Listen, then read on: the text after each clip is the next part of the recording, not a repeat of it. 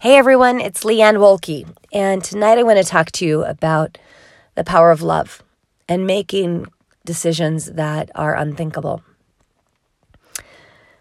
A few months after my husband and I got married, we decided to start a family, and we were so excited.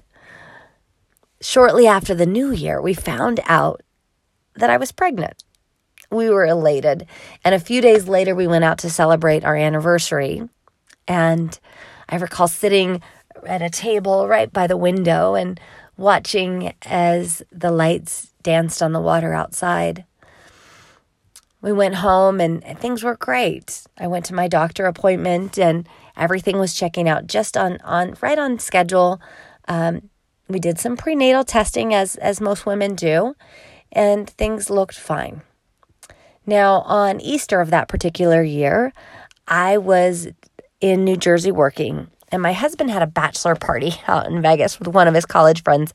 So I did what we would call a weekend layover. I would combine 2 trips into one, and then the company I worked for allowed us to spend half of the savings on our weekend. So I thought, hey, I'll go over to the Shivananda Yoga Ashram in the Bahamas on Paradise Island and just hang out for the weekend and enjoy my time. So I went over there, and at that time I was about 20 weeks pregnant. And, I was showing enough to look like I had just gained a little weight, but not huge. But I was thrilled. And I loved the feeling of feeling my baby move. I had a lot of morning sickness and wasn't feeling fantastic, not bad, but I definitely had something going on.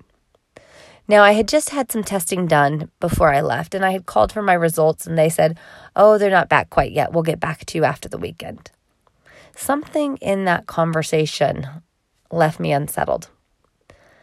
And I had an appointment scheduled to go back into my doctor's office when I got back from New Jersey. So on that Thursday, I went in and sat down with the doctor. And what the doctor told me changed my world forever. The doctor said, the results have come back, and it looks as if you've got something called, or your baby has something called trisomy 18, a high possibility. And I said, well, what does that mean? And they said it's Edwards syndrome, and it is incompatible with life. My mind went numb, and I felt my entire world come crushing down on me in that moment. I asked him, how did we make sure? And he explained that we could do an ultrasound, and then we would do an amniocentesis to get the genetic makeup and to make sure that that's what it was. And I asked, okay, well then what? And what he told me is that most people would then choose to terminate the pregnancy. They would have an abortion. My head was swirling. I couldn't believe the words I was hearing. And my husband was with me. And then John and I went home and cried. We sat on the couch and just cried for the entire weekend. We began to make the calls to our families and tell them what was going on and began to plan. We decided that the baby needed to have a name right away. And it wasn't the name that we had chose initially, or one of the final contenders. Initially, we had thought he would be named, or the baby, if it was a boy, would be named something like Braden, or something kind of California-esque, but different enough. The doctor called a couple days later and confirmed that we were having a son, and that, in fact, the genetic makeup was positive for trisomy 18, or Edwards syndrome. I, being the researcher, began to look for anything I could find online, and that just made our situation appear worse. There were cases of severe effects. Most children with Edwards syndrome don't make it to 1 year of life. Those that do have impaired mental capacity, impaired physical capacity, and pretty much all of them pass by about the age of 4, maybe. Many never leave the hospital. They're on ventilators. and a variety of other supportive care. Now, I am one that's optimistic, and I wanted to believe that things could be okay. I wanted to believe that there was a resilience in me that could handle whatever situation we were dealt. So we met with the doctor again the following week and began to discuss different things. And by this time, of course, I had found the Trisomy 18 Support Organization, which was a fantastic group of moms who so willingly shared the information that was sparse on the internet. They shared firsthand accounts, pictures of their children, and stories of meeting their children as they were born, some alive, some passed in the process. Any way you diced it, it was bleak. So John and I went back and we met with the doctor, and he, of course, suggested we meet with the geneticist, Dr. Clark, and we met with Dr. Clark, and he again confirmed most people in this situation choose to terminate the pregnancy. That to me wasn't a possibility because I had felt my sweet boy move so many times. That life inside of me was so real. And so we made a decision. We would name our child Joseph Ryan, and that we would wait it out. That we would give him whatever chance he needed. And if we were blessed enough to meet him alive, that would be beyond our wildest dreams. And if it was not to be, then we would accept that with loving hearts. But to decide to terminate the pregnancy early, to me, meant I would just not have to deal with the eventual pain, but the pain would still be the same. Just because I had ended the pregnancy early wouldn't mean that it was going to be as gut-wrenching and painful as it was. So we waited. I began to look and research and see if things made a difference. We went and had 3D ultrasounds so that I could see the face of my sweet boy.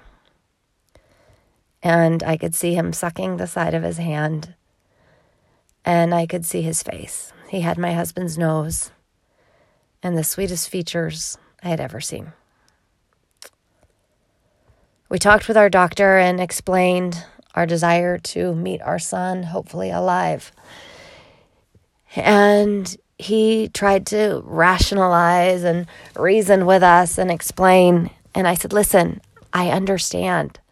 I understand the anticipated outcome. I'm not a highly conservative, religious, far right. I understand what the outcome is, but terminating this pregnancy is not going to make the pain I'm going to feel eventually any less. So I'm going to keep him with me as long as I can.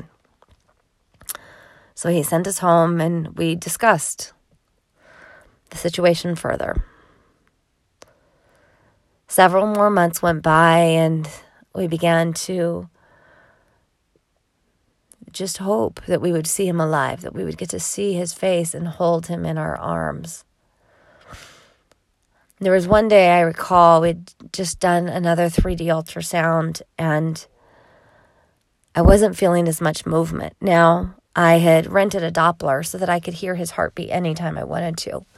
So if I began to panic or not feel him, I could either test with the Doppler to see his heart rate and see that it was okay, or I could eat a handful of jelly beans and the sugar rush would then get him to move and I could feel that he was okay.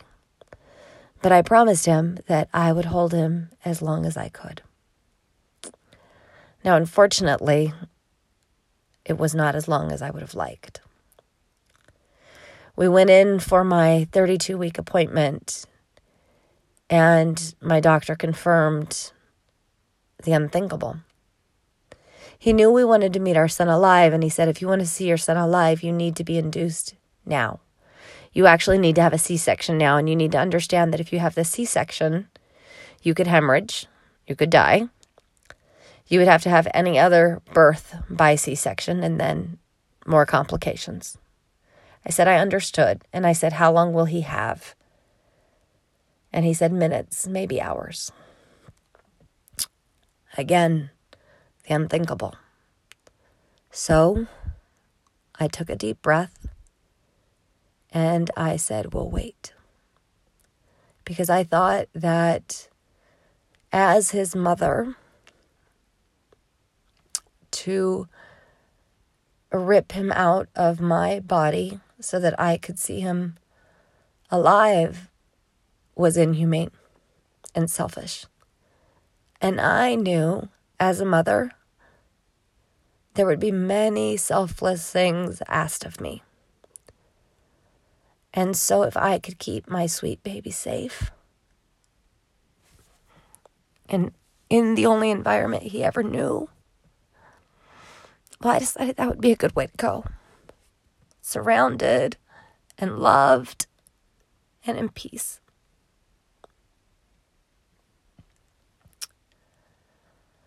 The next day I checked and his heart rate was gone.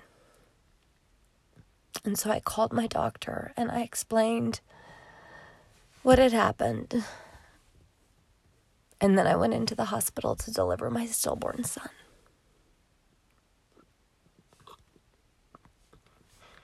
Now, for most people, that might sound like a horrible thing, but it was so joyful. I got to see my baby, and I could see he had a head of dark hair just like my husband's. I could see his tiny fingers and his toes.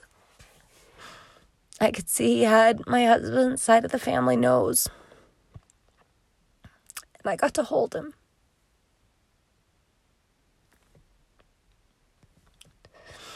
And in those moments, I mapped out his body on my hand, on my arm, so I would know his measurements.